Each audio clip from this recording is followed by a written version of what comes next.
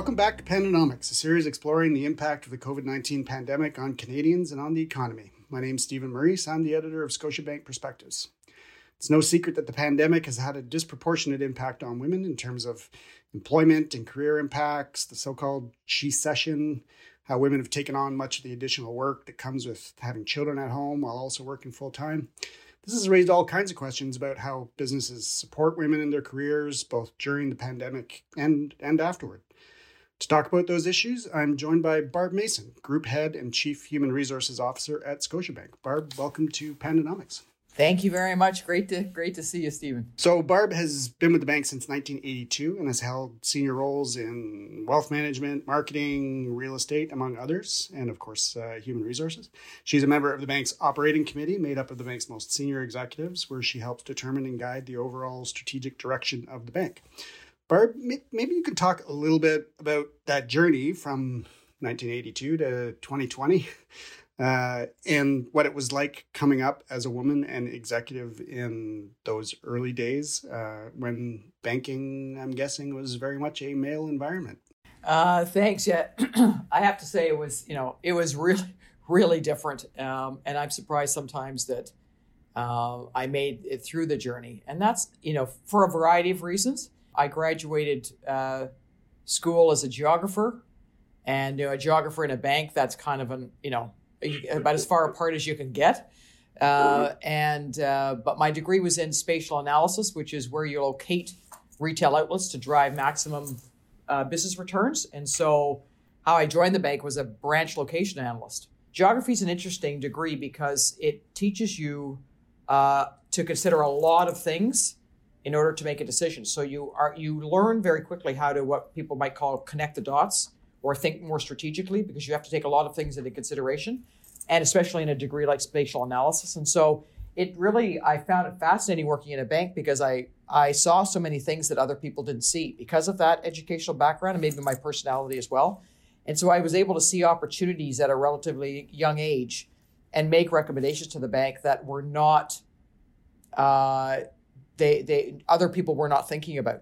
And so I ended up working in areas that were relatively nascent in terms of their sophistication at the bank. So whether it was credit cards or self-service banking or marketing, sales and service, these were all areas that were underdeveloped relative to some of our other competitors in other industries. And it was kind of like, give it to Barb, see if she can do something with it. And so what was great about that was that I always had the opportunity to work in areas that there wasn't a lot of institutional knowledge about those areas. And so I was able to take more calculated risk, think more outside the box, look at what best in class was, and really shift the bank's capabilities in that regard quite significantly. Experientially, it was very male dominated, but I guess I always thought to myself that I needed to do a really good job, stood for everything. And, I learned early on that I could do it because I was a terrible student in high school. And I only learned at university that I could actually get very good marks, and I had a not a bad brain. And so, but it taught me to apply myself very diligently. And so I did that. And I always wanted I felt very responsible to do a good job. So I ended up working really hard. And if things got in my way because I was a woman, I just went in a different direction. Moved to a different department, avoided a certain individual, ignored comments, and just said, it's my job to show that I've earned this opportunity and that my views and recommendations and approach are worth it. And so when I look back, it was certainly nowhere near as friendly an environment as it is today. Today, there's a lot more support. Do we have a ways to go? Absolutely. But in those days, you really had to operate quite independently. So it sounds like you came in with certain sort of specialized knowledge that allowed you to sort of prove yourself because you had skills maybe that weren't as widely held. But more broadly, in terms of sort of what the culture and what the environment was like, I'm guessing it was different for women? It sounded like you were able to sort of battle through that yourself through your own skills and will and so on. But was that difference in culture sort of widely visible? I would say no. There was a few women that were doing that at the time.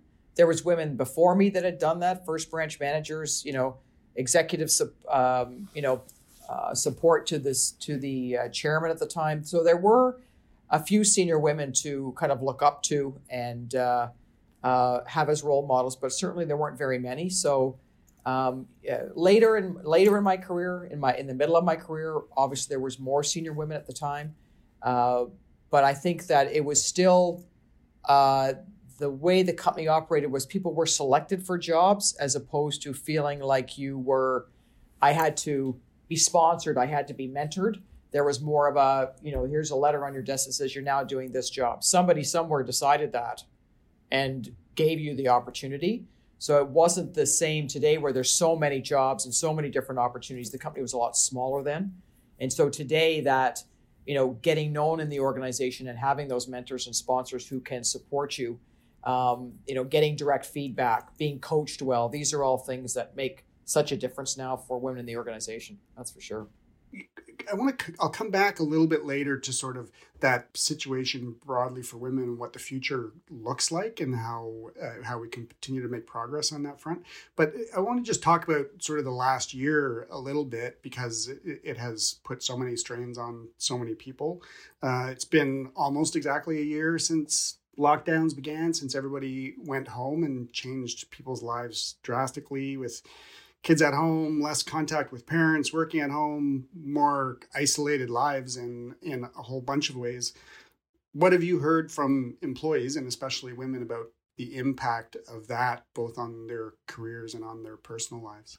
Yeah, I think it's been really, it's been very tough. And I can just speak personally that, we have two sons, and our sons moved back home at 20 or 21 and 24 for a period of time through, probably, I guess now it's about 5 or 6 months of the pandemic. So all of a sudden they're not kids, but you're still a mom again, right? Mm-hmm. My husband also went through surgery, and my mother is in a long-term care home.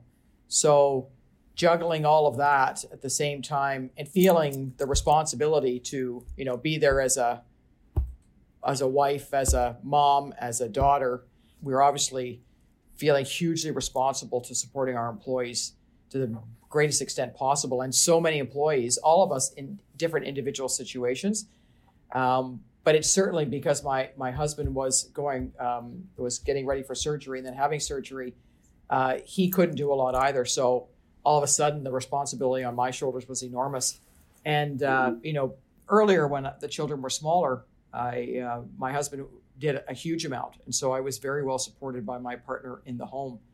And I think that what we've seen through this pandemic is that balance of, that work-life balance in the home, and how is that balance spread across members of the household. That's what we're seeing. It's still far more skewed towards women. And personally, what I've been through, my heart goes out because it's so challenging. And so I think there's some things we have to think about that this pandemic situation has taught us as a company and also socially that we have to think harder about.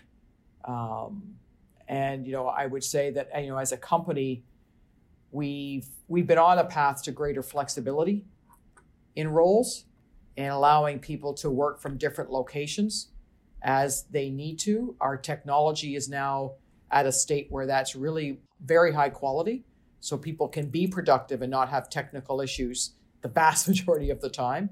And also that the understanding that people can be as productive or more productive in different environments that are more conducive to the type of work that they're doing or their personal needs at that point in time. I think the organization has really matured enormously through this period. And that means that there is more flexibility for individual personal situations, whether you're a woman or from any other community within the organization. I think that has improved enormously. I wonder sometimes, we sit through so many video meetings and we've become accustomed to obviously seeing people in their homes, but seeing kids pop up and, people have to take emergency calls because they're dealing with older parents. I know you have that. You're in that situation. I'm in the same situation. I wonder whether that, like, the upside of that is that it, sort of normalizes or just makes us or makes the bank as a culture more aware of, the challenges that people face outside of their work life and how that has to be sort of incorporated within the culture. I think it's a very wise statement. And, I like to call it organizational intimacy, is that it's just, there's an intimacy that's been created because we are all in our homes, in our personal lives, and trying to come to work every day with all of that context around us. And we've found that for the vast majority of employees, being able to talk about that, being able to be open about that, not having to hide it, is far healthier for people. We've created common groups, places where, okay, if you're a single parent or you're a parent with kids or you're living by yourself in a condo, there are different communities facing different individual situations, and we've created places for them to go and find each other and share solutions and talk about what has worked for them, and to find people who are in the same boat, because there's nothing like finding people who are in the same boat as you to make you feel, okay, I'm not alone, and here are the challenges, and getting some good ideas or just venting. That's really, really important. It's happening all over the place, and that transparency or intimacy has been, I think, very, very, I know from the feedback's been very helpful for our employees. Mm-hmm. And on a more formal level, as the head of human resources across the entire company, what kind of measures I know you think about that a lot, what kind of measures has the bank taken to make those accommodations, to make sure this works for people? Well, we've done a lot of things. I think that, first of all, the, flexibility, to your point, is that it's been mandated, if you will, because of the pandemic. And I know that we will, when we come back to the office, so to speak, we are thinking about how do we incorporate flexibility into that far more. As I talked about the support infrastructure in terms of managers being coaches, how do you conduct management meetings in virtual environments? How do you support your staff? How do you ask for feedback? How do you check in on how employees are doing? Those are all things that we've put in. Lots of short, easy to understand digital training or learning tools that people can go to places to source that out.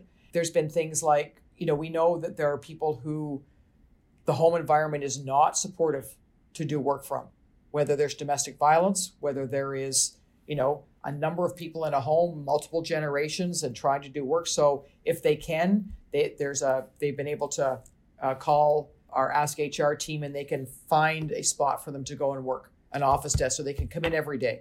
Some people for mental health, that is very important. Coming to work and that routine is very important. So giving them those opportunities. Our Ask HR team has fielded all sorts of calls on all sorts of things. Our partnership with Manulife, giving mental health support, and our Akira, our virtual app, things like that. These benefits have been enormously valued by employees, used. The usage rates are very, very high. And these are all things that employees are tapping into. So every single day we're trying to think of things that, okay, in that situation, what could we do to help? And so capabilities, learning, applications, benefits, these are all expanding, and we're doing as much as possible to put those in place, as well as connect employees to each other so they can talk about stuff that's important to them. When you talked about women in the workplace, and my observation that your observation, and that's very true, is that we still have a lot of women who are carrying a lot more of the responsibility. And I think it's a wonderful opportunity for us to reflect also on that balance between, I'll say men and women, but two partners, but still most, households with children are in a male and female relationship, and that, there is the opportunity for men to pick up more of that responsibility is really, really important. And I think, I've talked to a lot of men who go, honestly, I had no idea. Maybe their partner was a stay-at-home mom, or their partner was taking care of elder parents, to your point, or their partner was in a sandwich generation, but their awareness of how much has to happen and that men starting to pick up and taking on more of that responsibility. I think there is a huge opportunity to celebrate that and continue to celebrate that, because there is still a stigma around men doing more in the home, or men taking parental leave, or men being the stay-at-home dad. And that opportunity for that to become more equal, and for the social stigmas around men. The optionality for women today to be anything they want is really great.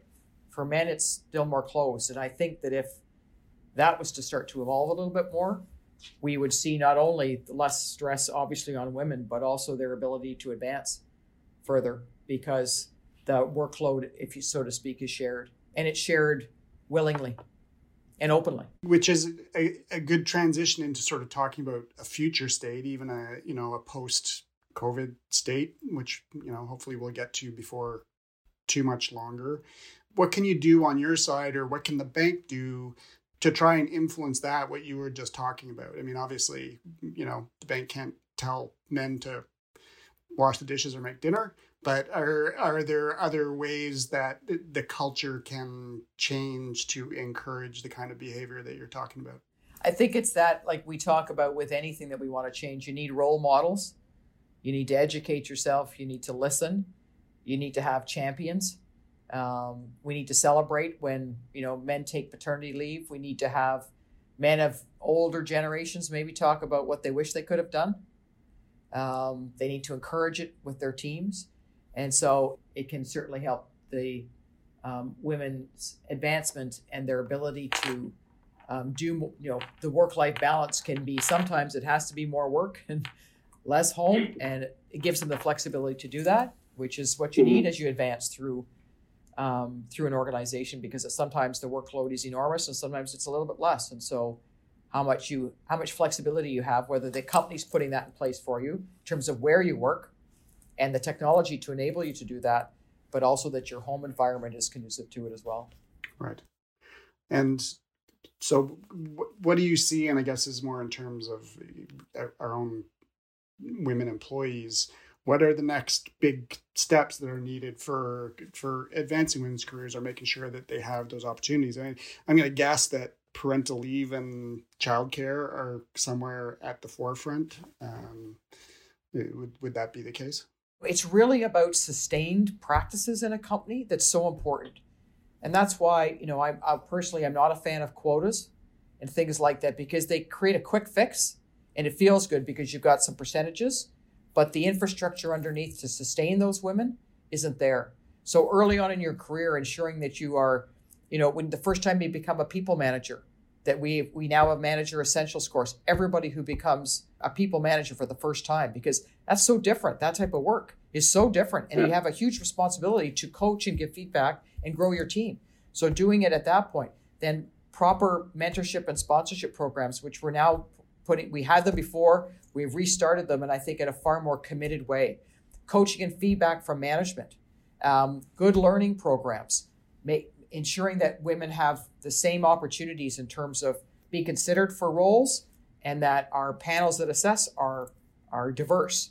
And that's whether it's women or BIPOC or anything else. Those are sustained practices in an organization that don't change. And so it's making those systemic. That's what creates the opportunity for women to go through the organization, feel well supported, have a really big job, become an executive, stay in that role, and always feel supported and encouraged, and that the system is working, because it is really about who we are, what our minds can bring, and our experiences can bring, and not the package that they come in.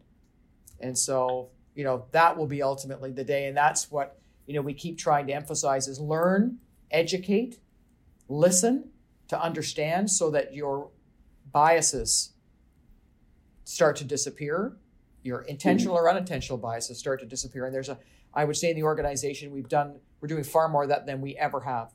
We're listening, we're creating listening sessions, we're listening to experiences of different people, we're educating ourselves more, so that then when we act, it is a sustainable change. It's not because it's Black History Month or because our percentages of women have gone down, so let's do something quick so we can get the numbers back up. That's not what this is all about. anymore. It is about sustained change, whether it's Black Lives Matter or anything else. It's got to be sustained. Yeah. It's not about just, I feel bad for a period of time. Yeah, I think the bank has been very vocal on those issues, and I think and is trying to do it in a sustained way and not just sort of marking token dates or anniversaries or whatever. It has to be part of the everyday thing. But what would you say if you were asked about how that position matches up with the fact that, you know, at the very senior levels, there's still I would say a significant gender gap at the very senior levels of the bank. How do you square those two things? For more women to get into executive ranks, you have to really make sure that it's right from the pipeline all the way up to the senior ranks. You know, we now have 2 women on our operating committee at the organization. You know, we're up to, in Canada, just a snitch under 40% of our vice presidents above are women. And so that number has been increasing. And the thing is to not, if it slips back a percentage or 2, it doesn't mean that the organization has taken its eye off the ball. It's just that given the wave of people going through the jobs, you might have a ton of great candidates in these 3 years and then not so many in the next because of circumstances or because it reflects what we were doing in that year. So you have to just manage it all the way through the pipeline and continue to keep it well-resourced, if you will, and people well supported. And that's for any community. And if you think about it, we're starting further behind with BIPOC. So it's about the systemic change, as I said, not the flavor of the month, and I when I look back, I think that society, not just this company, but society in general, has tended to do that rather than a fundamental belief that inclusive work environment is great and a fundamental belief that diverse experiences make for better companies overall. Okay, well, I'm just going to ask you one more question and to look even further down the road. I know you spend a lot of time studying workforce trends and you have to plan for things that are coming, 6 months, 2 years, whatever down the road. What are the changes in what potential employees, what young people want from an employer, and how do you plan for that, whether it's in physical space or in trying to create a culture that people are going to want to be part of? It's a big question and an important one. I would say that, when we talk about the work environment, they want the ability to customize what the bank offers to them to the greatest degree possible. So when I'm in my work environment, I want the environment to be conducive to my work. So if I'm with a whole bunch of people, we want a highly collaborative setting. If I want to do individual work, I want to be able to do it in a quiet setting. If it's individual work, I want to be able to do it at home. So as long as it's a secure environment where I can do that type of work and we're following all of the compliance and privacy regulations, that flexibility is very important. In our benefits, how do we make them as customizable as possible? So for my personal situation, what do I need, whether it's in terms of health benefits, whether it's in terms of vacation days, whether it's in terms of where I work? Those are all things that the more I can customize what the bank offers to my personal circumstances, the more productive I'll be and the more satisfied I'll be as an employee. And I think that culturally that means that 2 things. The organization is sending a signal of trust. So you're responsible, you get compensated by the bank, you service customers, you need to deliver to shareholders. We've got big stakeholders here, regulators, customers, shareholders, and each other. And so being accountable to deliver on that and then having the flexibility to do that in different locations with different benefits supporting you, I think that's going to be more and more how the company will evolve. And I think that culturally, that ESG component will be more and more important to next generations who are taking care of, the planet, in addition to the other stakeholders that I talked about. So how we perform as an organization in supporting that shift, I think, will be very critical. And as you know, our core purpose is for every future. And it's every future that presents itself for customers, for employees, for the company, and for the world, the economy. And our ability to be flexible, respond to that, supportive, be a strong partner. Those are the things that make a great company. And so I see employees wanting that. I see customers wanting that. Shareholders are expecting it. And so the more that we can make the company more flexible, more agile, and adaptable to that, the better. All right. Well, I think that's a great way to wrap it up. Barb, I really want to thank you for joining us. It was a really interesting conversation. Could have gone on longer, but that's all the time we have today. So thanks a lot. Thank you very much, Stephen. Take care. I've been speaking with Barb Mason, Group Head and Chief Human Resources Officer at Scotiabank. Thanks for listening to Pandonomics. If you're enjoying the podcast, please subscribe on Apple, Google, or Spotify. Please see the Scotiabank website for legal disclaimers.